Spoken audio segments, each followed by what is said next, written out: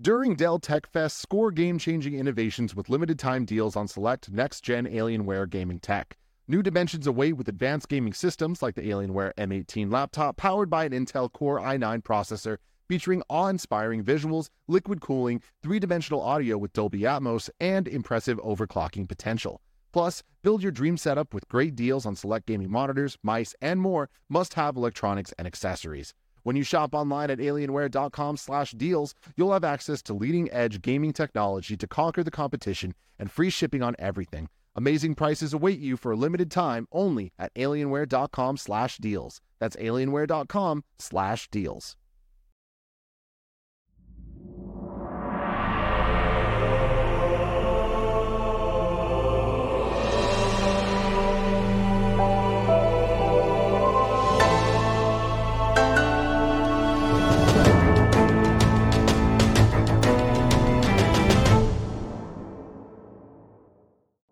What is going on, everybody, and welcome back to another episode of the Kinda Funny Xcast, your home for all things Xbox here at Kinda Funny. Of course, I'm one of your hosts, Snowbike Mike, and today I am joined with an awesome crew. It's going to be a great episode because I have Paris Lilly rocking with me as always. Paris, how are you today? I'm doing fantastic, sir. How are you doing?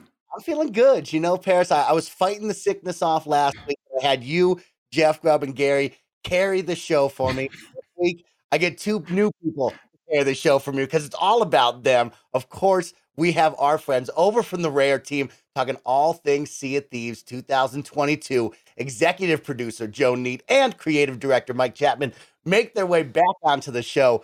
Joe and Mike, what the heck is good? How are you today, you two? Very good. Very Thank well. you. Very well. Thank you for having us again. Excited to chat about the exciting plans that we have for this year. I know, Mike, last time you guys came on, you touted one of the biggest crossover events ever in video game history, and of course, Sea of Thieves history. Now you two are back to tout the biggest year of Sea of Thieves right now. So we got some big things going on whenever you're in the building, but I'll quickly get through the rigmarole, and then we can talk all things Sea of Thieves, because, of course, this is the Kinda Funny Xcast. We post each and every Saturday at 6 a.m. West Coast, Best Coast time on youtube.com/kindafunnygames, roosterteeth.com, and of course on podcast services around the globe. To keep it simple and short for all of you, don't forget that we're now Epic Games partners. So if you're going to buy games off the Epic Games Store, or if you're upgrading your look in Fortnite and buying some V-Bucks, please use our Epic creator code at checkout, Kinda Funny, because it's no additional cost to you and you can support the team in a brand new way. We'd like to thank our Patreon producers for the month of January one final time. A big thank you to all the best friends that support us over on Patreon. James Davis, Praise Portillo, Greg Miller's back and better than ever, Pranksky, Delaney Twinning, Tyler Ross, First Responder ND, Julian the Gluten-Free Gamer, James Hastings, and Casey Andrews. This week, the Kinda Funny Xcast is sponsored by Purple Mattress and Babbel, but me and the team will tell you all about that a little bit later. Let's set the tone, guys. The team is back from Rare. Joe and Mike are here because guess what? We're celebrating a giant player milestone last year, 5 million Steam sales, setting the sail with one of the world's biggest crossover collabs all last year. But this year, you guys are here to talk to us and tell me that it's even bigger and better for 2022. So it's going to be a great time. Of course, Mike and Joe, let's set the scene. How are you both doing? What are we doing here in 2022 on the high seas together? Yeah. Well, Mike, I'll kick off. But yeah, I think I'm doing very well. And Mike, how are you this evening? I'm very well. I think last time, as you said, Mike, when we spoke, we just closed out a Pirate's Life, the Pirates of the Caribbean collaboration. So hopefully we're looking a bit more well rested after finishing that epic update. I think we're feeling pretty good. Good. That's great to hear. And yes, we're coming after the holiday season, after the big year. You, me, and Greg and the gang got to celebrate a Pirate's Life. And now this time we're talking about 2022 and really beyond. And it looks like it's going to be a big year for all of you. So I have me and Paris here to break it down and kind of ask you both questions. And hopefully we can get a deep dive into what we can expect. And it looks like a big thing we can expect is story, lore of the Sea of Thieves world. And that's a big thing you all are pushing right now. And some new playable content that we're going to see. And of course, we'll talk about the new season and some other stuff, but let's focus on the two big words right now, which is adventures and mysteries inside of Sea of Thieves. So, Mike, I'll go to you first. Let's talk about adventures. Jump in. Give me a brief explanation. If people haven't seen the brand new 22-minute long, great video explaining what 2022 is all about, give us a breakdown of what Adventures is and what Sea of Thieves players can expect. Yeah, sure. There's a lot to talk about. So, Adventures, like at their heart, are story-driven live events. So they're these cinematic experiences that immerse you in the Sea of Thieves world, get you to care about the fate of the world and the characters. And these adventures, there's one per month. They last around 2 weeks. But the really cool thing about them, and the thing we're really excited about, is they change the world. So the world itself will change. That stage of the world where the fog rolls in, as players may have seen in that cinematic trailer. It's really about putting you at the heart of the story. What's really interesting is that each adventure serves as a chapter in an ongoing narrative. So we're going to tell a grand story throughout 2022, and then it's delivered episodically throughout these monthly adventures. And I think like story is a huge part of Sea of Thieves. Like whether it's A Pirate's Life last year or our Tall Tales, or the tools that we give our players to create their own stories. You know, Sea of Thieves is a pirate world of stories.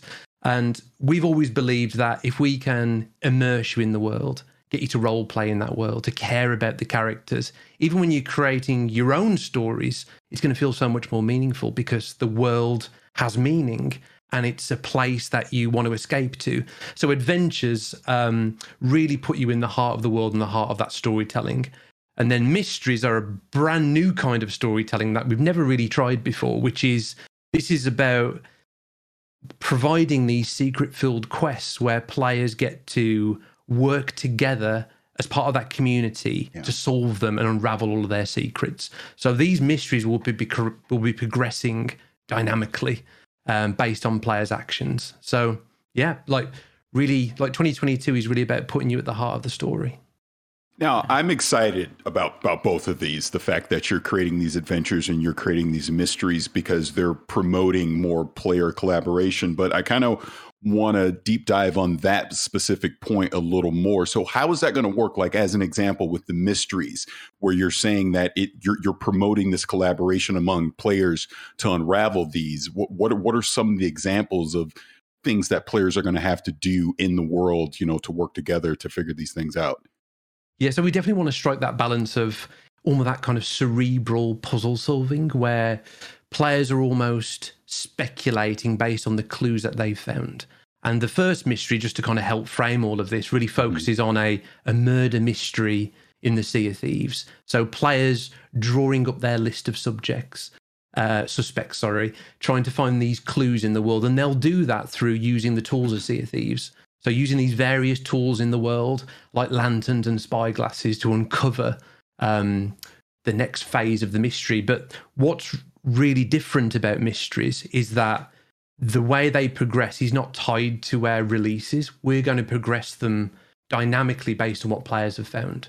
So us watching for discussion online, looking for that excitement based on the temperature of the community and what they've found and what they've discovered, that mystery will just progress and there'll be new clues to find. So it's really unfolding based on the actions of players, which is really new and different for us, but we've got the most perfect world for it. We've got a pirate world full of secrets and mysteries already. And the thought of, you know, setting it around a murder mystery is really trying to capture players' imaginations and get them just invested right from the start. So I don't want to stick on this too long because there's so many other things we could talk about, but I am very fascinated by this. Yeah. So are you saying that, because you're saying it's dynamic, so there's not a quote unquote time limit on this mystery? So if the community as a whole is just not figuring it out, it's not just going to go, okay, we didn't figure it out, let's move on to the next thing. It would continue until they're due. And second part of that, sounds like this collaboration isn't just happening in game. You're also promoting it outside. Seems like social media, on forums and places like that, for people, Reddit as an example, for people to kind of talk amongst each other to figure these things out. Yeah, definitely. Go ahead, Joe. I was going to say, it's kind of all in our control, right?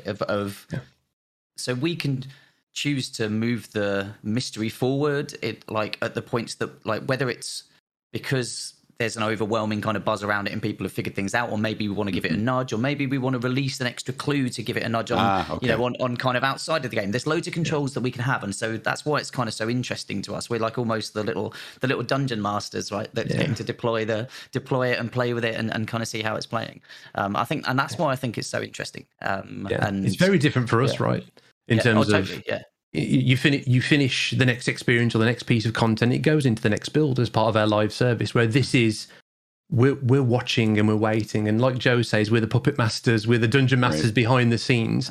Do we want to stoke the fire? Do we want to add those additional clues, or are we ready for the next big reveal or the next big crescendo as part of that mystery? So it's really new, it's really different, but fits so well with the spirit of Sea of Thieves. And the cool thing is that you've got this mystery ongoing while there is this rollout of adventures. There's this rollout of this grand story, and it's on top of the existing seasons. So players are still getting that new content and those new experiences. They're still telling their own stories as part of this, but there's this grand narrative unfolding. And while all that's happening, you're watching islands for the latest clues. You're talking to characters. You're finding little Easter eggs that might point to the next big phase of the mystery. All of it is, let's bring the world to life. Let's make the Sea of Thieves world feel dynamic and evolving.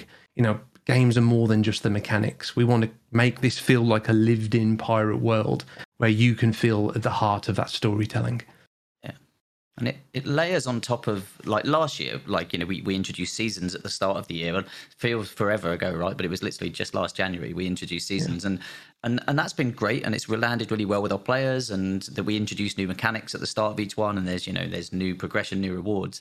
But this is on top of that. So we're still going to continue to do that, continue to release new features and evolve the world. But this just it adds that heart, it adds that emotion, it adds that kind of just magic to the world, I think, with the world evolving as part of these adventures. And I think in the kind of live service game space, right, everyone's learning, everyone's trying new things, everyone's kind of figuring out what is the best thing for their game and their audience and their players. And for us and for Sea of Thieves, this feels so right. And it feels like it takes some of the best stuff that we've learned from early on in Sea of Thieves kind of history. When we had our first few updates, there was one, the Hungering Deep, where we first introduced the Megalodon and players kind of worked together to take it down. So many of our early community look back on that with such fondness and such kind of love, because they were there at that moment in time. Right, they remember it was a real moment, right? And so this is what this approach is for, is to create those memories, create those moments. And it's why these adventures are time limited, because we want people and our community to remember it and be fond, but also help influence it and help kind of feel like they're kind of helping shape Sea of Thieves history. I think that's something Mike says quite often, right? But I think that's what we want players to feel. They're part of the history, they get to help shape it too. Yeah, and the evidence of that history will stay in the world. So based on these world changes, based on these key events in the adventures and the mysteries, the landmarks, the battle scars, the kind of these key Easter eggs, a lot of that stuff becomes part of the fabric of the world forever. So you, as a member of our community, can go, I was there when that shipwreck washed upon the island. I was there when that character met an untimely demise. It's all part of, can we make our players feel like they're part of Sea of Thieves history? And I think we always say is it's so easy just to appeal to players' heads. Like, come into the game, experience something, play, and we'll give you a unique reward. You're basically kind of going, have an experience, have a reward. Whereas with this, we want to go beyond that. We want to appeal to players' hearts, get them emotionally invested about the fate of our world. And some of these adventures allow players to choose the outcome. So another new thing for us is based on the collective actions of the community that will determine the outcome of the story. And that's a big responsibility for us, because we will then respect that choice with the ongoing unfolding story. So there's lots of kind of thinking and kind of inspiration that has gone into this. Yeah. So there's a choice, not far away, right, into these adventures once they kind of kick off in Feb, that players are going to have to make choices, and based on what that community chooses as a whole will influence where we go next. That's really exciting too. It's the first time we've relinquished that kind of a little bit of that control, isn't it? It's great. Yes. Yeah, that is all exciting. Giant smile on my face as I listen to you, and I want you just to keep going, because that's how much fun it is. Let's talk about those adventures, right? Of the overarching story of the whole year and breaking it down per month, right? And having these different moments that the players are going to be at the heart of. What was that like for you and the team to kind of create that story? I mean, last time we spoke, it was all about A Pirate's Life, right? The collaboration with Disney and Pirates of the Caribbean. Now you get to take it on your own, which you've done that before, setting some lore, but now we're really pushing it. What was that like with the team coming back for a brand new year to say, hey, let's make this big story? What was the excitement? What were some of the ideas that were tossed around? I think just from a team perspective, I think talking about these ideas, everybody just gets it, right? It just makes so much sense in our world. And it's such a powerful thing to get excited about, bringing story to a game like ours where you're already immersed in this pirate fantasy, but constantly telling this ongoing story. The team are so passionate about this. And it's off the back of A Pirate's Life. I mean, that was a huge thing for us last year, and all the kind of maturity around the tools that we've created and really, determining what really works well in our world. That's been wonderful coming off the back of that. But also, this is a big thing in our lore. Those events last year with Davy Jones and Jack Sparrow and the threat to the Sea of Thieves, that's not that didn't happen. This is after that in our timeline. Right. So that's a big part of the story that we'll tell with that unfolding narrative this year is through Davy Jones coming to our world, like the power that he wielded, the other characters in our world now want to attain that for themselves. And that's a big part of Captain Flameheart, who our players will know is one of their kind of major bad guys. He's almost like the Darth Vader of the Sea of Thieves world. He's got his sights set on controlling the pirate's life for himself, but it's because Davy Jones has showed him the way, and now he's kind of following in his footsteps. So these these adventures will take you across the Sea of Thieves world. They'll focus on specific characters, on specific locations, like our first one on that familiar outpost that our players love. It's no longer tropical. It's no longer this haven, this paradise in the shores of plenty. It's been taken over by this fog. And we want to keep people guessing about where it's going to go next. Get them emotionally invested, and then we're going to have twists and turns and reveals as we go. We've got this year planned out, but then those key pivot points of where we're not sure where the community is going to go with this, and that's going to really impact it. Yeah, and all of the new mechanics that we bring in as part of our seasonal rhythm is all intertwined with this story, right? So the kind of why those things are coming to the world, why you're getting new ways to play, new things to do. It's all part of this ongoing narrative. So what's coming in season 6 is that there's reasons the kind of sea forts have come up out of the kind of sea and stuff, and that's all tied into this ongoing story. So, and again, that's really fun as well to go and weave all those things together, right, Mike? Yeah, yeah. I mean, a big thing for us was we should have storytelling in everything that we do, whether that's adding new mechanics or new features. Everything is part of a story in an immersive game like ours. So part of the benefit of really embracing this is that when we're adding new content and experiences, like in season 6, our next season, where we've got these new Spanish colonial sea forts, these classic stone sea forts that you want to raid, you want to steal the treasure from within. You'd expect that in a pirate game, these kind of classic sea forts with cannons around them, little portcullis gates you can row inside and take all the treasure. Like the reason while those have appeared in the world will be explained as part of our story. So rather than just the mechanics being added because it's fun and it makes a lot of sense in our game, they're a key part of the story as well. So the way we like to think about it is those 3 pillars almost of the way we're going to service Sea of Thieves. What makes our live service a live service for Sea of Thieves is that it's got seasons with new pirate content, it's the adventures and the mysteries, but collectively it's the Sea of Thieves main storyline. That those 3 things together make up our main storyline, but you haven't missed the best bits. You're going to be part of it as it unfolds. So yeah, team is passionate as always, inspired. But yeah, it's a big undertaking for us. It's definitely new. But I think we feel confident because it's really it's an evolution, and it's almost like it all takes all the lessons since our original launch with, as Joe said, the experiments with storytelling early on with The Hungering Deep and people coming together to summon this megalodon and take it down, and then onto our Tall Tales, and really the culmination of that with our Disney partnership last year, which was incredible. This is really the next step for us of really making the live service something that makes sense in the Sea of Thieves world. So it's going to be great to watch it unfold and see how people receive it. It's going to be awesome.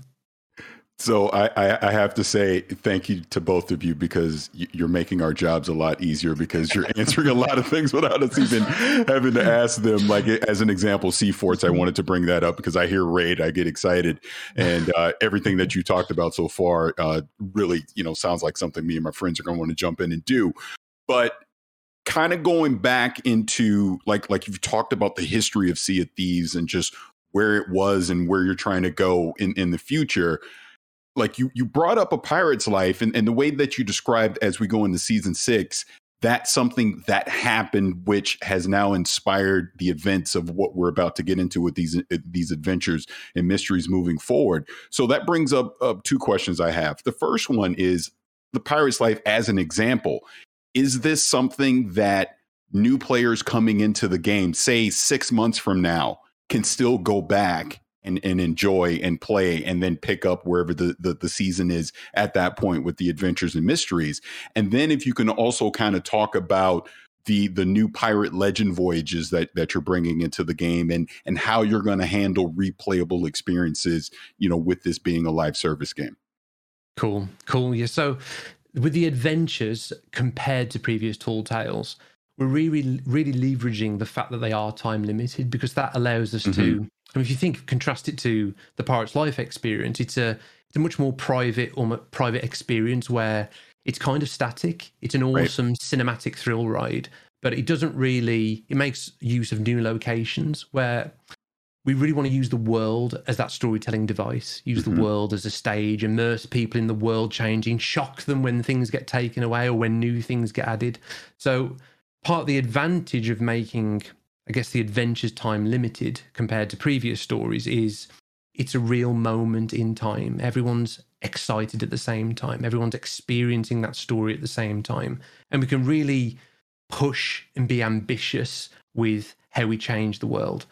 And sorry, what was your second question? Oh, the Pirate Legend. Yes. Yeah, talking about the Pirate Legend stuff. And this is something, the Pirate Legend experience is different. So the Pirate Legend experience is, again, kind of building on various experiments with story in our shared world. This is very much, it's got the spirit of a Tall Tale in that you've got characters, full voiced cutscenes, that same presentation quality where you feel you're on this epic cinematic adventure, but it's also fundamentally replayable. So there's voyages in Sea of Thieves now where, you play an X marks a spot voyage, you're going to go to a different island, you're going to dig up different types of treasures. So it kind of combines the spirit of the two, where every time you play as a pirate legend, you're having this epic story, but the way the story unfolds will be different each time. So you might get different puzzles, different mechanics, you might be sent to different islands. So like 4 years later, we finally added Pirate Legend content, and we really wanted to kind of do this new voyage justice. It comes alongside an expansion to the Pirate Legend company. There's new rewards, we're expanding the reputation, but a new fundamental, core way to experience Pirate Legend. And I think what will be exciting for players is it's an epic part of this unfolding narrative as well. Like the kind of magical artifact that's at the center of it all is a big part of the unfolding narrative with the adventures. And it's almost like this part of the story, this is for Pirate Legends. This is for, you're going to be trusted as a Pirate Legend to have this next exclusive part of this narrative. So yeah, it's been working on it for some time. But yeah, mechanically, it's kind of very different to what we've done before. I want to take a little bit of time and talk about gameplay, of course, as we look forward to adventures and we talk about kind of that time-limited, time-sensitive moment. What can players expect? What kind of gameplay will we see? Will it be similar to what we experienced with the Pirate's Life Tall Tales? Will this be kind of broken out into different mission structures? What can we expect for each piece of this story and adventure that we play each and every month? Yeah, awesome question. We can definitely... a lot to chat about there, especially in terms of like how long we want to, I guess, get people invested for. Because the big thing is, they are chapters in an ongoing story. So in terms of play time, we want to respect players' time as well. We don't want to get people to grind these for hours and hours and hours and feel the pressure of the fact that they're available for a limited window. So it's really giving you a tight cinematic experience, 45 minutes to an hour, variable, because there's lots of variables in the Sea of Thieves world and sailing around the world. But in terms of how cinematic they are, you're going to be seeing a lot of elements that, there's parallels with Tall Tales. They are much more cinematic. You've got characters talking to you. There's new music. There's novel uses of mechanics in there. As players have seen, the first adventure really focuses on Golden Sands and exploring Golden Sands and what's happened to that outpost and who's behind it all. And as part of it, you'll meet new characters in the Sea of Thieves world for the first time. So it's really going to give you that feel of being on a curated adventure, a really kind of interesting, immersive adventure for you to play. And every adventure that players take part in and they kind of finish that adventure, they get a little memento to say that I was there, I was part of this story. Right, so every adventure gets this little kind of memento, this little cosmetic to say that I was part of the story. And if players miss an adventure, the cool thing is that the adventure's still unfolding. We'll be having, previously on Sea of Thieves, you'll be able to rewatch all our previous cinematic lore trailers on the main menu. You'll be able to catch up with the story. But the fact that there's one every month means you can just jump on the latest release of the story. And as I said there, every adventure has one of these cinematic lore trailers as well. So we're really trying to get people in and excite them with these cinematic trailers. I want to touch on the mini raids and the forts really quick. Of course, on gameplay wise as well, kind of the thrill when we look over at the skeleton forts on the opposite side was that thrill of the risk reward. Will I go in there? Will somebody else show up? You guys kind of said it a little bit differently during the preview that you all hosted a couple days ago when everybody's listening to this, of it's going to be a little more intimate, geared towards myself as a solo player or me and my squad. Do I still need to worry about others coming in? Is there going to be that push and pull battle? What are the mini raids and sea forts really going to feel like when I'm in the world compared to what I'm thinking now? Yeah, the existing fort experiences, like you mentioned there, the skeleton forts where you have the Sea of Thieves skull in the sky, kind of bringing everyone together on the server. They're so popular. They're one of our most popular world events. But honestly, the bar to entry is quite high. The gameplay fundamentally is about pulling everyone together in that world and stoking cooperation and conflict. So the idea with the naval sea forts was to bring in a more accessible version of that experience where we're not broadcasting the fact that they're active and there's 6 of them in the world. So it's more likely that you're going to have that experience to yourself. It's still Sea of Thieves, so it's not a private instance. You could still do it in an alliance with players that you've met in the server. You could still fight over a fort with PvP gameplay, but it's more likely that you're going to have that experience to yourself. And it doesn't take 40 minutes to an hour like our existing forts. It's a like 10 to 20 minute experience where the cannons open up as you're sailing in, and you clear the cannons and you fight inside. You take down the last Spanish captain, you get the little key for the treasury, and you get to load all the treasure on your rowboat or your ship. But yeah, it's a really, really tight experience.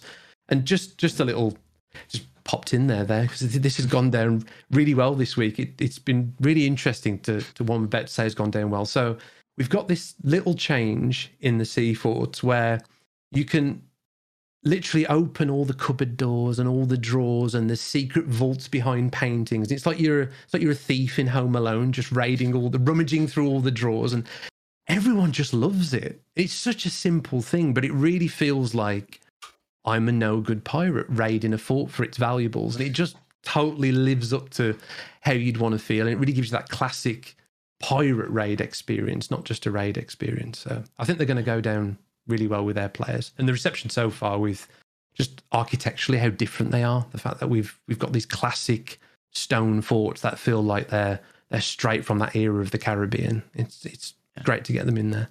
And honestly, it's fascinating to just listen to Mike and talk about both the Pirate Legend quests and this, but you can just get a glimpse into the challenge of making a game and evolving a game like Sea of Thieves, because there's so many different motivations, so many different play styles.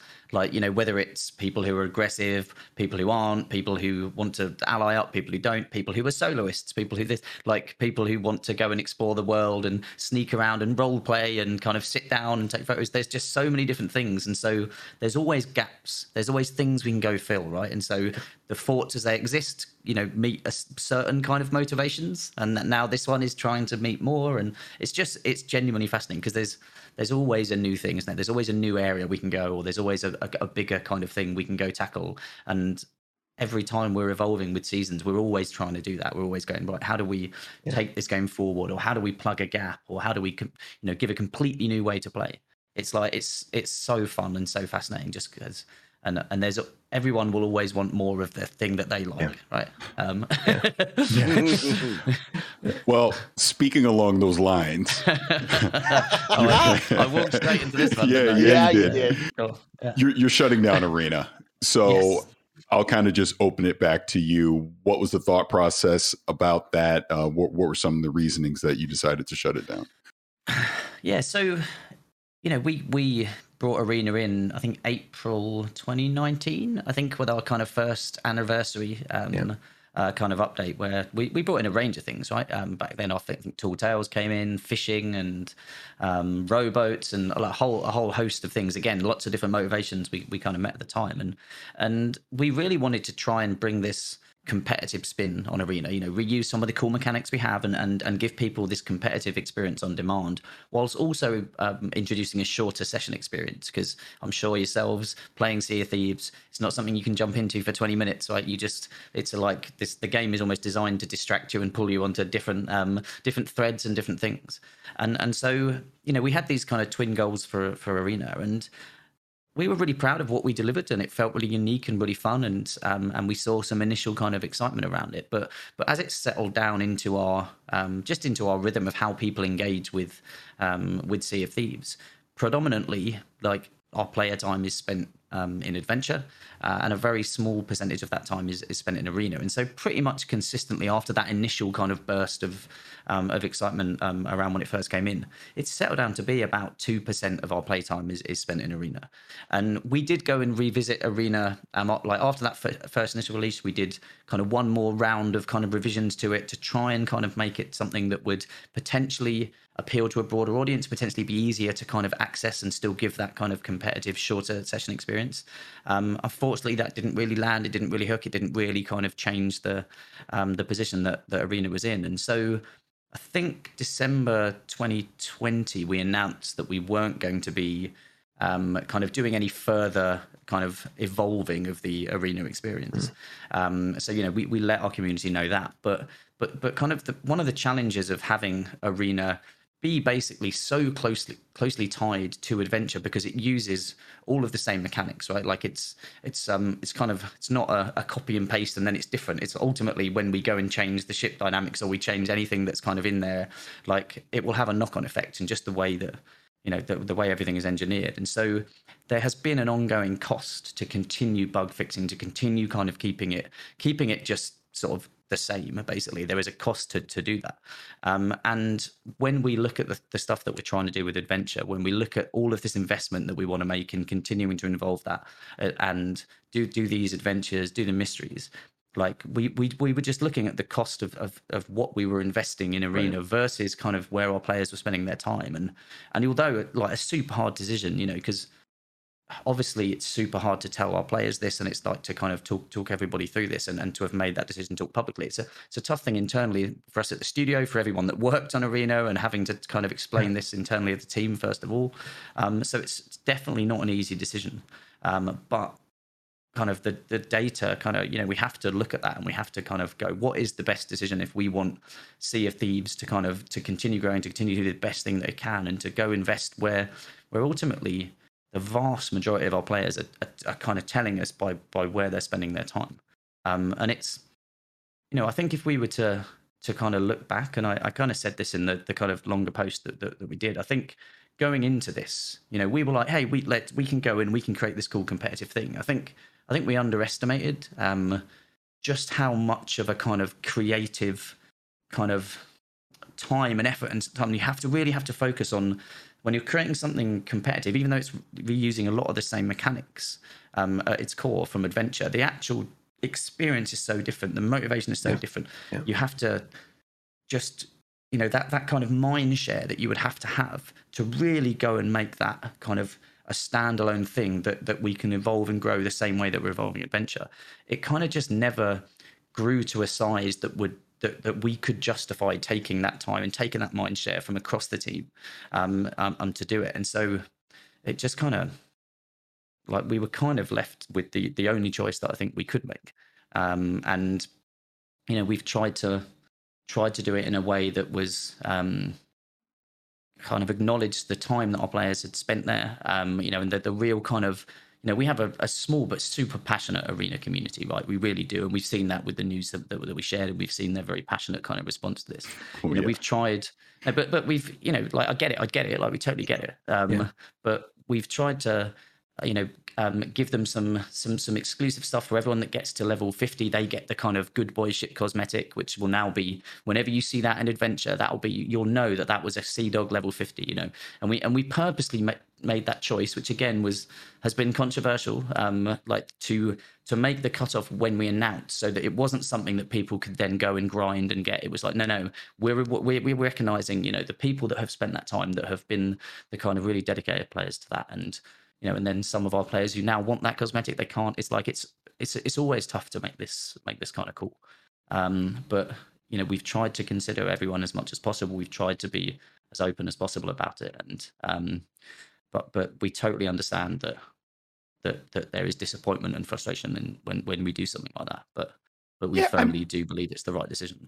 Yeah, I mean, all that's completely fair in my opinion, because tough decisions have to be made, and it sounds like for the greater good of the game to be able to make these new experiences, to keep this living world going, you had to make this tough decision. And basically the metrics, the data told you that Arena didn't have the engagement that the rest of the game did. So completely understand. And I think the communication that you're putting out is key, which kind of just leads me kind of to my last thing I wanted to ask you guys about.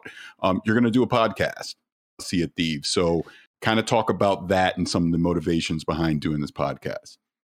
Cool. Yeah. So we have an ongoing podcast kind of series. And I think we always said it'd be every 6 weeks, but we're not the best at sticking to schedules and timelines. But specifically this one that we're planning to do, I think it's February the 11th. I think was what we said was when that'll go out. Right. But, I think that's right. So this one specifically is about hot topics in our community. So, there have been some hot topics bubbling for a little while, and some for longer than a little while, with kind of some of the hit registration combat kind of issues that we've had.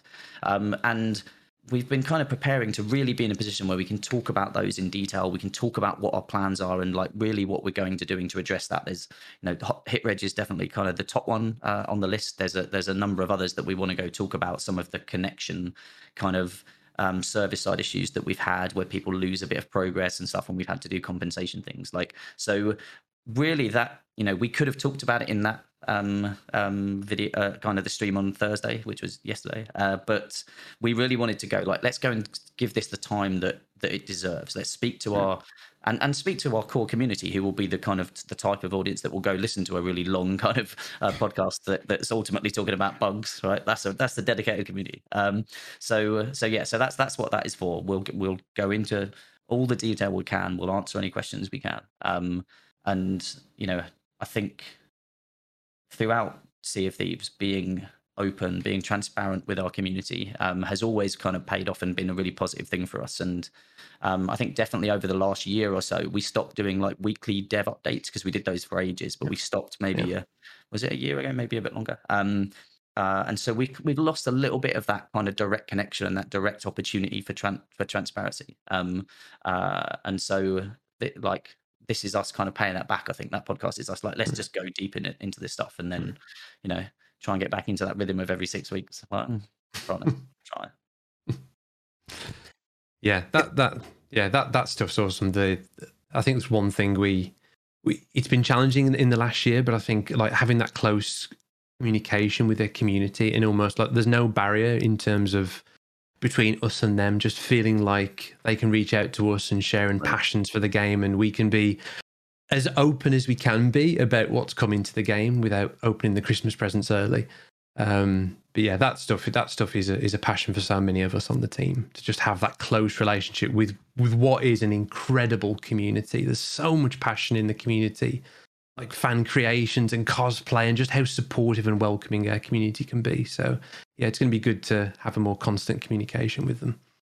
Yeah, honestly, we feed off the energy and the kind of passion that everybody gives us, right? Like, and one of the of the many tough things of the last couple of years, but it's not being able to go to shows, right? Not being able to go and see and have that direct kind of connection with the community. Like, there's nothing that beats people telling you their stories, telling you why the game matters to them and what it's meant to them. And we've obviously had that remotely over the last couple of years of what Sea of Thieves has meant as a game, because it allows people to connect with their family and their friends and to kind of have that social space and stuff, which is, again, like, that's humbling, right? In so many ways. So yeah, those stories, that the community, the players, and like, and anytime anyone sends you a mail or sends you a message or tags you in something and tells you a story like that, just that's why we do what we do, right? That's why you kind of do anything that's about entertaining people and giving them something like games to escape into. It's a privilege, right?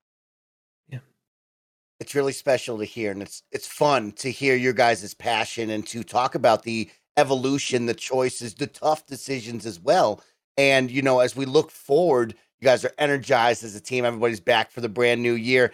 And it's fun to hear that enthusiasm and to share that with you. And I'm sure all of your fans out there. We look at the roadmap now, and I want to talk about a live service, right? You guys, we've been doing it since 2018, and yes, way before that as well. But your team has really been at the forefront of this in the gaming world, right? You guys have really been working hard on the live service aspect of video games. What has that been like for both of you? Do you guys feel like your team has really nailed it and have a good handle on what live service means in the gaming world? And of course, when we look at this roadmap, is there any, are we nervous at all? Are we excited? What does that feel like to put out a big roadmap, just large on print, and say, we're going to stamp this and do this year? I think there's so many ways to answer those questions. But like, in terms of live service for Sea of Thieves, I think, as Joe said earlier, there's a lot of learning. This is all of our first live service game. And with Sea of Thieves itself, the core of it, it's such a unique experience that I think stands apart out there. So how do you develop a live service that really takes the best of what Sea of Thieves represents? And I think purely from a content perspective, in terms of how much variety of experiences that we've added to the game, a huge diverse range, whether it's world regions, it's new types of quests, it's new characters, new tools. I mean, it really kind of runs the gamut of everything, new systems. But I think with how rich the sandbox is now for us, and it's reflected in the roadmap you've seen at 2022, it's about all those things. It's about new experiences that people haven't seen before in Sea of Thieves. But it's also a real focus on doing live service justice in Sea of Thieves. And live service is the buzzword, right? But what does that actually mean for a game like Sea of Thieves? And the idea that the world does exist off the screen, it's a world that you can just escape into. And that, I think that rings so true for us now, with the year we've all lived through with the pandemic, and how important it is to have these digital places to go hang out and spend time with your friends. And that is Sea of Thieves is so perfectly positioned for that kind of experience. The fact that you can just hang out with your friends and you can just do what you want to do. You could just spend time together. But really taking that idea to heart and weaving story into it and telling these episodic stories and making our world come to life. 2022 is more of this exciting new content, and which is exciting for us because we're never going to run out of ideas for Sea of Thieves. We always want to do things differently, but making it so our world feels more alive and more dynamic than ever, and people want to spend more time in it on a more consistent basis. So it speaks to the ambition that we have. Right, we're more ambitious than ever. Yeah, but to your question of kind of like, have we cracked it? Like, are we like experts at live service? Like, absolutely not.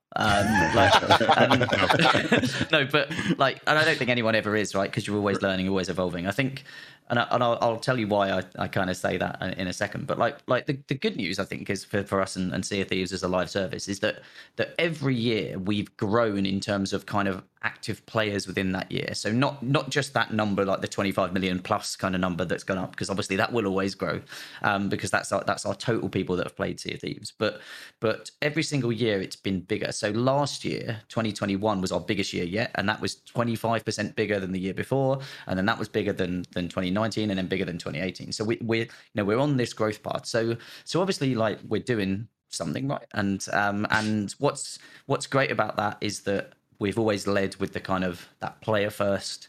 Like, it's always been about the experience. Whenever we've learned, like, what are we doing? How are we evolving this? What feedback are we getting? We're always like, okay, cool. What's the kind of next awesome player kind of focus thing we can go do to kind of do the next big thing for Sea of Thieves, like A Pirate's Life, right? Like, that was an amazing opportunity for us to go do. And this year was like, how do we kind of improve that rhythm of live service? How do we give people things to do in between the launch of a season? Because we were seeing kind of a bit of a tail off after that initial buzz, and people asking, could you give us stuff to do in the middle of the season? The live events we were doing weren't quite cutting it. So we're like, okay, how do we go and, level it up? But then, yeah, when you say, like, have we cracked it? And so one of the things, like, fresh from today, and Mike's probably going to know what I'm going to talk about here, actually, is that, so obviously, since we've come back at the start of the year, we've had this focus on this announce on the 27th, right? And we've known that it's been all about kind of, we want to start talking about adventures. We want to start talking about mysteries.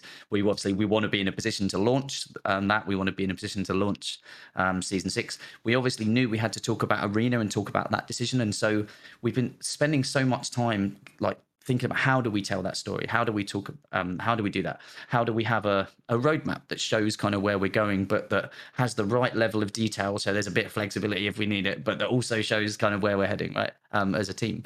So, last night we did that. We kind of went out with all of that news and all of that kind of thing, and then today we got a bit of feedback from within our team, our development team, which was kind of like, so that's really cool that you've gone and done all this and you've kind of shared this and stuff, and it's like, but I don't think you've done a good enough job taking the actual wider team and studio through all of these plans. Because I was looking at that roadmap and going, oh, well, I know each of the teams that's working on each season. I know that they know this stuff and they're going to be fine with how we're describing it, and they know that what they're doing. But what we hadn't done, and it's something that we're usually really good at doing, is kind of that big kind of all hands presentation to the whole studio, going, look, this is how everything comes together. This is how it's all a big kind of, this is our plan for the year ahead. So all of the individual teams kind of knew their pieces, but then we hadn't just kind of joined all the dots and done that thing. And so, we've ultimately gone out and spoken to our community and like ahead of kind of doing that thing with our wider studio and stuff. And that's absolutely the wrong one. Because we should be exciting everyone about the year ahead, making sure everybody knows how we're going to talk about it and stuff. And so that everyone knew we were doing and announced we were doing this. But yeah, when we went out, they were like, it feels like some of that information should have been shared with us. So, I will be putting out an email Monday morning to the whole team and acknowledging that, like, we messed up there, and I'm doing it here for anyone that's watching. But and so we're going to go put an all hands in. We'll take everybody through that, and we'll be kind of, we'll go like, hey, yeah, we got that wrong. We were focused too much on the public side. We were focused too much on talking to players.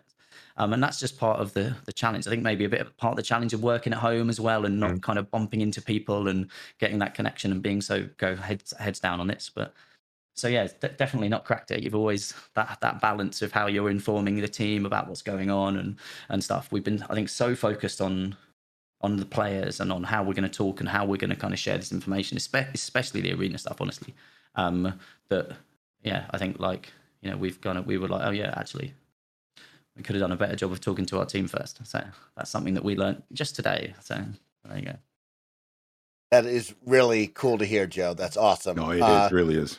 Yeah. So, I mean, something special we don't get to see all the time, right? On the opposite side of it all, you don't get to go and hear stuff like that. So that's great to share.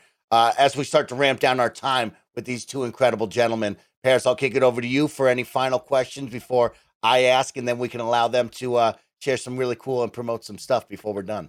Not really a question, but since I wasn't on the last interview, I from last year, I do have to say thank you for A Pirate's Life. It was fantastic. It was absolutely fantastic. It really was. It was something that I'm so happy that was a surprise for the overall community. It didn't leak. No one knew about it. So when it got announced during the showcase and then obviously came out over the summer, we all just had a blast playing it. And absolutely seeing this new content that's coming out here in 2022, starting with season 6, again, looks fantastic as well. This game has come so far from when it originally launched to where it is now. It's almost unrecognizable to where you've taken it. And it really goes back to what you were saying before about, what is a live service game? What is it that you have to do to keep your community engaged? And I mean, like you said, you've seen the growth path you've had over the past few years. You're absolutely on the right track. So again, thank you. I'm excited about Sea of Thieves. Heck yeah, Paris. Thank you. I have a fun one to end it because I definitely wanted to hype up the new enemy, which I'm very excited about. We talked about it with The Pirate's Life. It was so cool to see new enemy types in. But I was browsing Twitter today and I was having some fun looking up Sea of Thieves, preparing for it. And I came across a fun Twitter account over here. It's called Petition for Pet Crabs to be in Sea of Thieves. And this gentleman or lady is on day 144 of my crusade to see pet crabs added into Sea of Thieves. They seem very excited about the murder mystery and adventures. And I know, for one thing, I love my pet parrot. I have a blue macaw that I call Courage, and my blue jay, as I like to say. Nice. What we see this call out for pet crabs. Any conversation about new pets? What's that like? And has there been anything like a funny animal like that, like a pet crab, ever brought up in a meeting? Lots of unexpected creatures brought up in a meeting that could be pets, and lots of very interesting concept art that will remain under wraps. But okay. I have seen that Twitter account. It did make me chuckle. I think we're not helping it by putting the little Shelly the crab who appears in all of our cinematic trailers. So we're kind of baiting people by putting her in there. But she's really popular, and I did try and kill her off at one point. As Joe keeps reminding me, but Mike was gonna kill the crab in A Pirate's Life, but he managed to get pulled back by the team, didn't you? Could still happen. Maybe that's the murder mystery. Could still happen. It was awful as well. The way that she would have gone was awful. Like, it really was. Like, Mike's told me that story, and it's like that. Yeah, I'll tell that story really quickly. But if you remember, obviously, I'm sure you've played A Pirate's Life. Exclusive. This is like this is an exclusive. It's a great way to end it. So, the Castaway character who'd come to the Sea of Thieves world, who introduces all your Pirate's Life tales, she performs a lot of magical rituals as part of transporting you to the Sea of the Damned. And in the second tale, she kind of taps the shell, and a little kind of grub falls out and she eats it. That was meant to be Shelley. She was meant to come out of the shell and she was going to eat her and just crunch her in her mouth right in front of you. And wow. Which I thought was what a wonderful way to go. Right. You're not only dying, you're being killed by the Castaway, this big part of this Disney collaboration, but the team were like, I'm not even exaggerating, they were horrified. Utterly disgusted and horrified. And I was like, oh, okay. We'll just make a kind of maggoty grub instead. Oh yeah, that's fine. That's not disgusting. But apparently killing Shelley was disgusting. But yeah, maybe I learnt my lesson there. But well, thanks team out there for holding it back. That's awesome. And that's a great story right there to end it on. Of course, I want to kick it to both of you. We're celebrating a brand new year. We're coming hot off of an incredible 2021 with both of you and that incredible team over there across the pond. And we want to celebrate you. We want to hype you all up. But you have some fun stuff for us as players to get ready for. So let's go around the room. Mike and Joe, what can we expect? When can we expect it? What things are you most excited for that players should be on the eye out before you leave? Yeah, so big thing coming up towards the end of our current season 5, is that very first adventure. So that goes live on February 17th. That first adventure kicking off, and then season 6, which includes the new naval sea forts around the world, and during season 6, the new Pirate Legend exclusive replayable voyage and the new rewards and the level cap increase, that goes live on March the 10th on Season 6. And then from then on, the ongoing mysteries and adventures. So yeah, I think I can't choose between the Mystery Season 7 or the Mystery Season 8 headline, both of which are going to be big and are going to really, I think, excite a lot of our players. So yeah, both of those, like, honestly, super exciting, and we purposely have been a bit teasy so we can surprise and delight when we get to that. But as always, can I just say one other thing? Sorry, I just wanted to say thanks to our team actually for, like, you know, the incredible work over the entire duration of Sea of Thieves, but especially the last couple of years during kind of what has been unprecedented times, right? And to look back at what the entire team has managed to achieve, what they've managed to deliver, and again heading into this year now, like, you know, it's been a privilege to work at Rare and to be part of that team and to witness everybody just kind of firing on all available cylinders, even during this kind of time, and how everyone supported each other as well during it, and the culture of our studio and stuff. I think it's it's just wanted to say thanks to everybody. Like, I think they've done an just incredible job, and I know they'll continue to do so. So that's a great way to end it. Mike and Joe from Rare, you two rock. Your team rocks. Thank you so much for being on the Kind of Funny Xcast to share the big preview and the excitement for 2022, the biggest year yet of Sea of Thieves. Players, get ready to set sail and go have some fun. With that, we're going to kick it to a quick moment of commercial breaks, and we'll say goodbye to these two. There are a ton of worthwhile goals to set for yourself this year, and personally, learning a new language with Babbel is at the top of my list. Babbel is the addictively fun, fast, and easy language learning app that has sold more than 10 million subscriptions. Ladies and gentlemen, I'm Greg, and as you know, I'm in love with a French Canadian named Geneviève Saint-Onge. And Jen, of course, first language is French. She learned English later on, and I've been trying to learn French, but I keep falling off. I've got Babbel on my phone. I'm ready to do it in 2022. Other language learning apps use AI for their lesson plans, but Babbel lessons were created by over 100 language experts. Their teaching method has been scientifically proven to be effective. You can choose from 14 different languages like Spanish, French, Italian, and German. Plus, Babbel's speech recognition technology helps you improve your pronunciation and accent. I could probably use that for English. Right now, when you purchase a 3-month Babbel subscription, you'll get an additional 3 months for free. That's 6 months for the price of 3. Just go to Babbel.com and use the promo code KINDAFUNNY, all one word. That's BABBEL.com, code KINDAFUNNY. Babbel, language for life. When it comes to getting a good night's sleep, there's only one thing you need: a good mattress. Forget all those gimmicks like mattress toppers and weighted blankets. If your mattress is terrible, your sleep is going to be terrible. So get the only thing you truly need: a Purple mattress. Only Purple mattresses have the Gel Flex Grid. It's a super stretchy, ultra squishy material that adapts and flexes around pressure points and doesn't retain heat. How do I know? Well, I talked to a young man named Timothy Geddes, and Timothy swears by the Purple pillow. Then, on top of that, he used to have a roommate named Joey Noel who swore by her Purple mattress. That's right. Kind of funny sleeping all over this Purple stuff and loving every minute of it. Getting a great night's sleep starts with having a great mattress. Get a Purple mattress. Go to purple.com/kindafunny and use the code kindafunny. For a limited time, you can get 10% off any order of $200 or more. That's purple.com/kindafunny, code kindafunny for 10% off any order of $200 or more. That's purple.com/kindafunny, promo code kindafunny. Terms apply.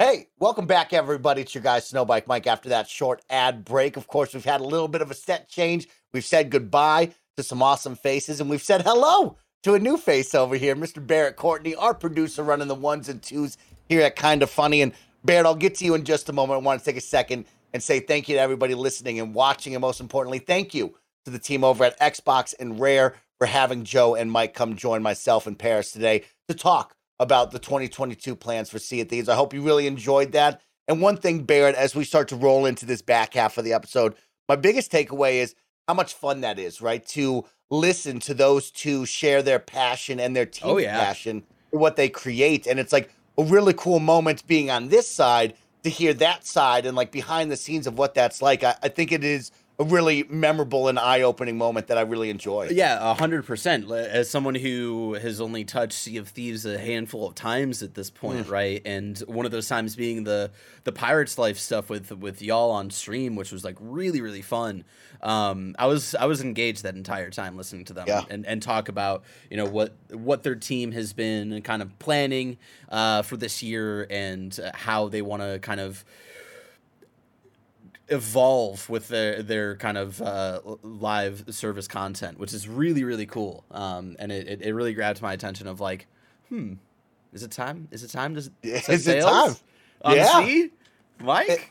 It's really exciting, Bear, because, you know, Rare is such a name, right? It has a lot of gravitas, especially here at Kind of Funny, you, me, and Blessing kind of being Rare kids as we grow up, right? And like to think back of those titles and those memories, and then you think of today, and everybody always asks, like, where's Banjo? I yell, where's Conkers, right? And we talk about all these titles, but it is really cool to sit down with Mike and Joe, right? And sure, they're just one piece of the Rare team, but like to hear their passion and be like, this is our vision, this is our game, and we're going to do this, right? It never seems like, oh, we're deviating from this or that, and we're going to go do this for all the fans. It's like, no, we're committed to Sea of Thieves. It is really, really cool because there's so much history and baggage with that name, right? That when you hear them talk, it doesn't seem like, oh, we're going to give up them this tomorrow, we're going somewhere else. We're doing this. And I really appreciate and like that a lot because we ask it all the time. And I know Paris asks about Banjo every day, but it doesn't feel like that at all. Ever. Yeah, and it's one of those things as someone I feel like who was, when did Sea of Thieves originally come out, right? That was 2018. That was the initial launch. That's not right? It feels so much longer than that. That's wild. When, you know, they had been acquired by Xbox for a while, and it was just one of those things, like one of their first kind of big things in a long time was Sea of Thieves, right? Hold on, I'm trying to look at their history here. So, like, yeah, it was 2018 was Sea of Thieves, 2015 was Rare Replay, and like kind of just like smaller things, like they did Killer Instinct, and you know we don't talk about Banjo-Kazooie Nuts and Bolts, and you know other things of like what they had been doing since their acquisition, like in the early 2000s, right? And it was like when they announced Sea of Thieves, it was like it felt so not Rare at the time, right? It was just like, what? Why are they doing this? What is their end goal with this kind of wannabe live service Pirates game? And to see where they're at now, and like again to hear the passion and just the excitement that they have for it, it's like I can't imagine them doing anything else right now, which is like a weird thing that like I wouldn't have imagined saying that 4 years ago, but here we are, Mike. It was really cool. So thank you to that team for joining us and sharing the fun. And that was just something, I'm coming hot off of that and I'm smiling, right? I'm looking at the camera, you could see, and I know you were engaged, like you said, of like, man, that was just fun to hear them talk about that and to share all of that, which is really special. So I hope all of you out there enjoyed it. And if you didn't enjoy, don't worry, because I'm about to run you through the news that you need to know about here in the Xbox world. Me and CEO Junior, Mr. Barrett Courtney, got a couple of minutes here to talk about what you need to know from the Xbox world. And Barrett, the first thing you need to know is Halo and Forza Horizon 5 are celebrating big numbers. This week, Satya Nadella shared over on an earnings call that Halo has been played by over 20 million players and Forza Horizon 5 by 18 million players. Wow. So really special. And it's an interesting one that I wanted to pose the question to Gary and Paris, but they're not here. But you and I can talk about it of like, you know, we talk about played as opposed to sales, right? And we're kind of really tying that in with Game Pass, right? Of like both these games probably really benefited from Game Pass. And of course, all of the video game industry really benefited from COVID, you know, not COVID-19, but we all understand the global pandemic of everybody sitting at home playing games, right? That boost of everybody wanting to do something. You see these big numbers, Barrett, and actually they said this was the biggest Halo launch ever, which is wild to think about, right? Halo's a story franchise. This is the biggest one. You know, what do you think about that? Is it people sitting at home wanting more? Is it, you know, the thanks to Game Pass where you're not buying that? Is it the free to play on everything for Halo Infinite? What do you think is driving that 20 million players so high? I'm going to say, and this is going to be a controversial take on Give me the controversial take. Let's talk about it. Game Pass. I think it's Game Pass. Yeah. More so than I think the other factors, because And again, because everything feels like a flat circle now when it comes to time, right? Game Pass launched in 2017, and the last big Halo game we had was 5, right? Which came 2016, I think. Yeah, I think it was like before anything like that. Right. Yeah. And so, yeah, we're still in the middle of a pandemic, but there are a lot of people who are still like have to go out and work now. And I feel like we've seen that in like the last 6 months, right? It's not the same as it was in 2020 where, you know, for a long time, all of us were just sitting at home. A lot of people playing Animal Crossing because there was nothing else to do. And so because we're finding ourselves in like this weird hybrid of normalcy and then, you know, where we were at in 2020 in the early parts of the pandemic, I do think people are not staying at home as often to know go out and do things to, you know, live their lives, right? And so I do think right now Game Pass was probably the biggest benefactor to both the success of Halo and Forza. Those are wild numbers, and like to see them so close together as well, and in player numbers, especially with like how closely they launch to each other as well. I think that's just like because of the easy access to, hey, you know, just if you have Game Pass, maybe you got it for a $5 discount for 3 months or whatever. They always do crazy sales for that, right? And it's just like, oh, the 2 biggest Xbox franchises just launched and they're day and date with Game Pass. Like, I'll go check that out. Like, I checked it out, right? I checked out both of those games, not having been a major Halo guy since Halo Reach, and only kind of playing Forza here and there in the past. And so, like, for me to get into those games because of the ease of just like, oh, yeah, I can just load it up on Game Pass. Easy peasy.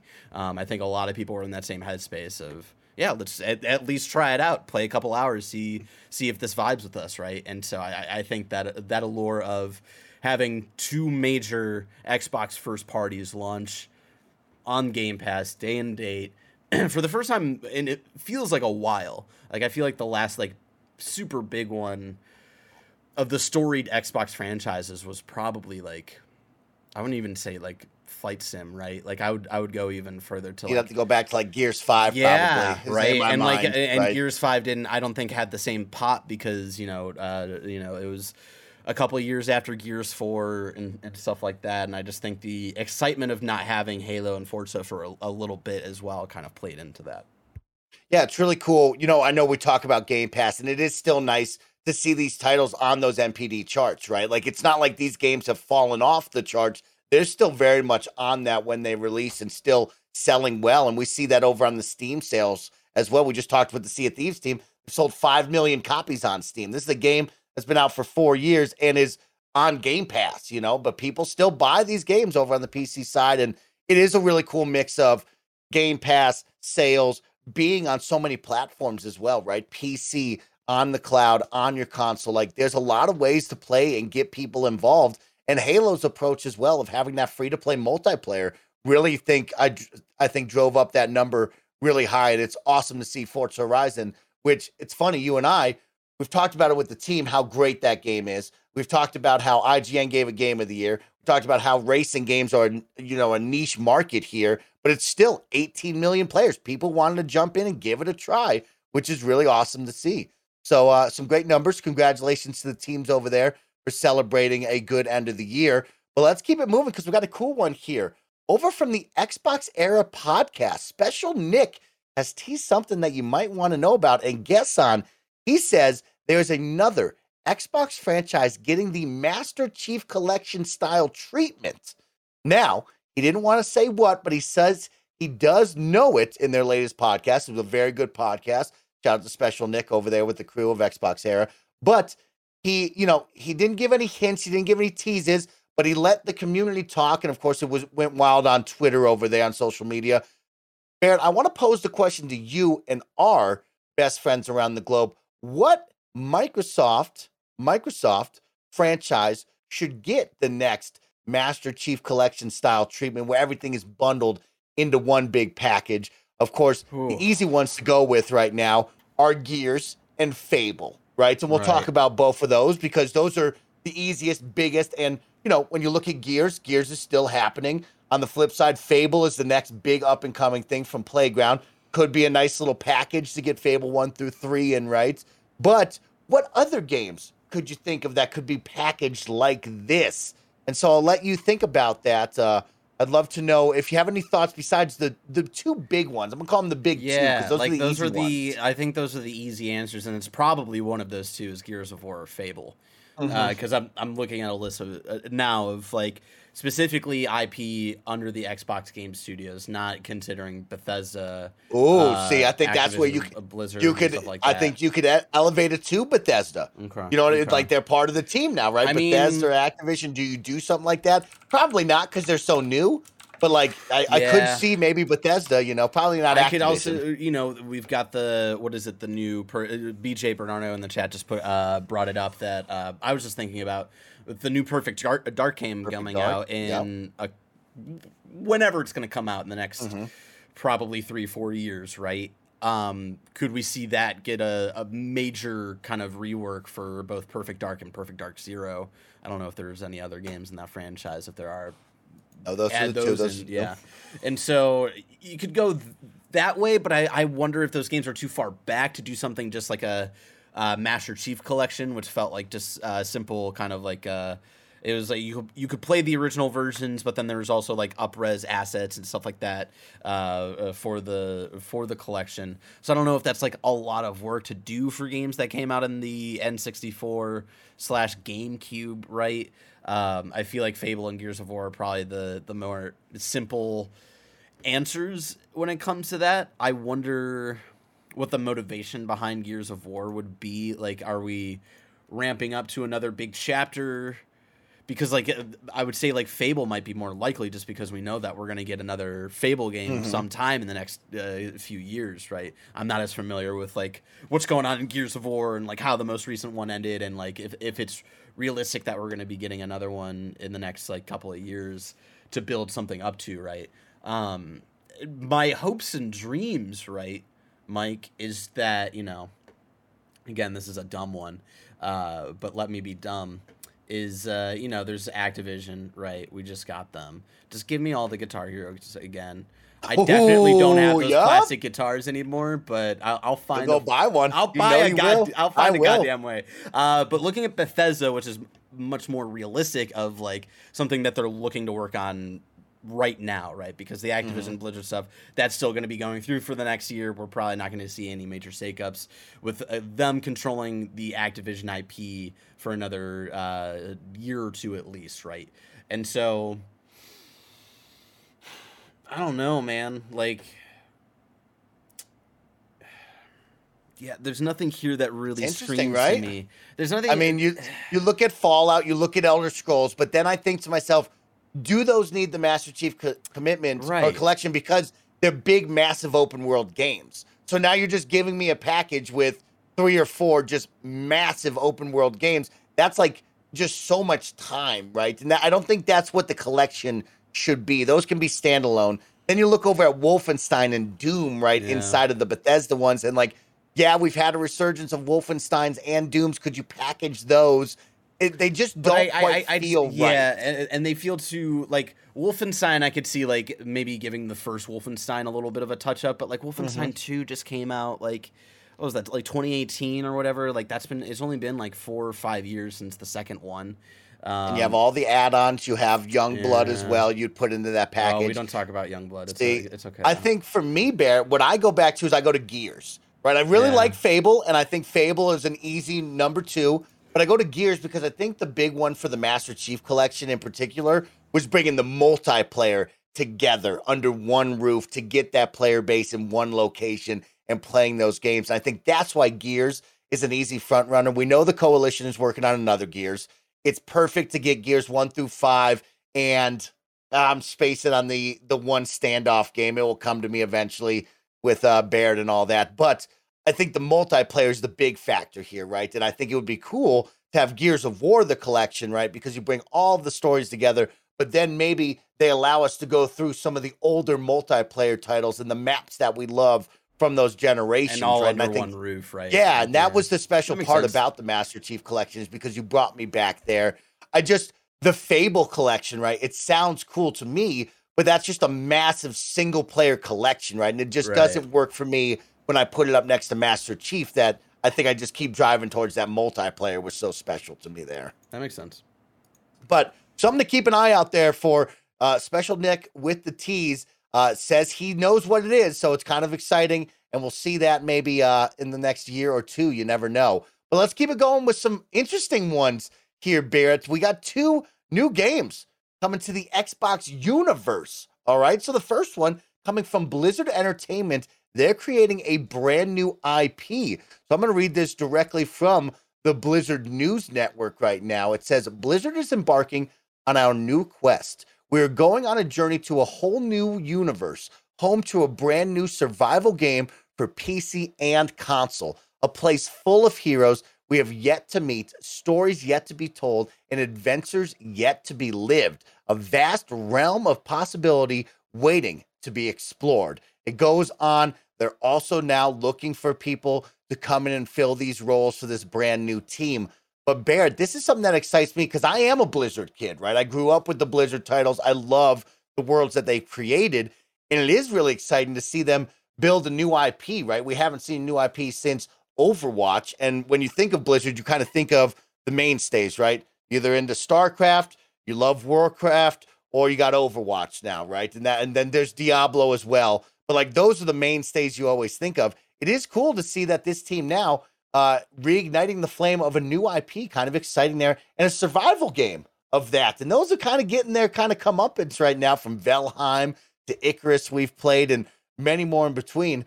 Does this excite you, seeing Blizzard with a new IP? No. I'm not a Blizzard kid, so that is like the one thing where I'm like, that's cool. Like you do you. Yeah. You know, we'll see how this kind of shakes out for y'all, because I imagine this is just a whiteboard right now. This game is just a whiteboard right now, just ideas. Yep. So it's just like very early on of like whatever it's going to be. Maybe it'll kind of like interest me for a little bit, like Overwatch did, where I played a little bit of Overwatch, and you know, my wife, who is not a big gamer, she got into Overwatch because everybody was playing Overwatch, and she played StarCraft back in the day, and so she was like, "Oh, I know those Blizzard folk, like I'm gonna check out this game and stuff like that." So maybe this is something else that'll pique her interest or something like that. But yeah, that's cool. I'm interested to see what they do with a survival game, and you know, by the time this game comes out in 7 years, is that still going to be relevant, and is that still going to be something that people are going to want? Is like I assume a multiplayer survival experience. We'll have to see. Yeah, I'm really excited because they put PC and console, right? And yeah, growing up as a Blizzard kid, it's always been PC, right? We've branched into console as of late, but it has always been PC. So it is really cool to see them be like, hey, we're going to commit to both of these. And another one that I think of when we think of survival games, I see a lot of survival games go early access on Steam or Xbox Game Preview, right? And I think this will be a cool one of like, you know, you put out the number of like 7 years, right? It does feel like this is on a whiteboard. It's going to be a long time from now. But I always feel like with these survival games, it is kind of cooler of like, these games tend to be the first ones to go to those early access and have a longer lifespan, an earlier lifespan than maybe it was supposed to have, right? Because they want to test it out. They want to try it out and change as it goes. I wonder how soon we will get that because of that feature. Will they take advantage of that and be like, hey, you know, this is super early, but it's on game, you know, preview. Check it out right now. Kind of like, stuff, you know, like Hades and stuff like that. Plenty of successful games have launched early access to, you know, have the community help them and guide them in ways that they see fit. So, yeah, we could see it. Our final story, and another cool one coming to Xbox. We got a special Xbox exclusive coming from Certain Affinity, a big-time studio that's usually known for their support. So let's jump in from Windows Central. Our buddy Jez Corden, friend of the show from the Xbox 2 podcast as well, one of my favorites out there. He says, Microsoft is working on a range of third parties on titles like Project Dragon from IO Interactive, As Dusk Falls from Interior Night, and Contraband from Avalanche. Thanks to the latest episode of Jeff Grubb's Grub Snack Show, we now have unearthed yet another game. I can't confirm via our own separate sources that this game is indeed real and is currently codenamed Project Suerte. Suerte is reportedly a, quote, Monster Hunter, end quote, inspired game, implying big monster battles with multiplayer gameplay. The game is in development by Certain Affinity, which is known primarily as a support studio on titles like Halo and Call of Duty. According to the information I've received over the last few months, Project Suerte has been in development since the summer of 2020 and is likely slated for 2023 reveal and a 2024 release, although it may come a bit sooner or later, depending on the variables that often come with game development. Barrett, another cool one, a third-party partnership as we talk about, right? And we've talked a lot about Project Dragon and other teams like Contraband and Avalanche. What does this get you excited for? Because Mike, Certain Affinity known for being support studio. I'm excited to reveal exclusive gameplay footage of this Monster Hunter Xbox game. Oh my it's God. called Scalebound. It was canceled a few years ago. Barrett. I'm sorry. It's all I can think about when Xbox says that it's rumored that Xbox is going to try to make a Monster Hunter is, this game that so many people bought Xbox Ones for, like our very own Blessing Adeoye Jr., because of how cool this game was, and then it just never really saw the light of day. So I'll be interested. I'm always excited for a new kind of Xbox IP to dive into and see if it clicks with me. And so I'm excited to see if they're confident in this reveal next year and the game in 2 years. I'm excited. Also, really quick, it's really weird that this guy also just kind of looks like the main character in the new Final Fantasy game coming out in a month or two. Very weird. I just kind of noticed that. Anyways, I'm excited for a new IP. Barrett has stuck the knife deep in my Xbox gamer heart because, yes, Scalebound was near and dear to all of our hearts, and we all wanted it really bad. But it is exciting because I do really enjoy Monster Hunter World. It's one of my favorite games. When it was on Game Pass, it was a great time with friends, right? And it is still one of my favorite games around to play. And I did like Dauntless as well when Dauntless came out. And I think it's really cool to see these multiplayer games where you can come together. We just talked to the Sea of Thieves teams, right? Where you can spend nights together with your friends in the world that we currently live in. And I think this is one of those untapped games that Xbox could put under the umbrella, right? Of a Monster Hunter type game in the multiplayer world, which is exciting. And I do really appreciate the work that Certain Affinity has done for me as a gamer. A lot of Halo map packs, thanks to them. A lot of great support on many games that I know and love. And so it will be really cool to see this team get to flex that and create their own and make this IP, which I'm really excited for. So we'll keep an eye out for that. But thank you to Jez and Jeff Grubb out there for spilling the beans and getting us excited for yet again another cool third-party partnership. Shout out to Xbox Jeff Grubb, exclusive. who is in the live chat right now, who booed my my Scalebound joke, which I appreciate. Jeff Grubb gets it. Jeff Grubb, my homie, he's the best. But with that, that's going to end today's show. I do have a quick heads up for you, for all you Halo fans out there. Guess what? This Sunday, during the AFC Championship game on Sunday night, there will be the premiere trailer for Halo, the TV series. So if you were jacked up to see Master Chief and all of the Halo goodness up on the big screen, guess what? You can check out the brand new trailer this Sunday during that big football game. So don't miss out on the fun. And we'll be live reacting to it Monday morning. So look for a good old kind of funny live reactions, I think, featuring yourself, Michael, and maybe one Timothy J. Gettysburg, and maybe one Andy Cortez. And with that, thank you to everybody for hanging out with us and having fun on the Kind of Funny Xcast. This has been your episode for the week. Big thank you to the team over at Rare, Joe Neat and Mike Chapman joining us to talk all things Sea of Thieves 2022. With that, we'll see you next week, gamers. Have a great one. Be good to one another and play a bunch of video games. Peace.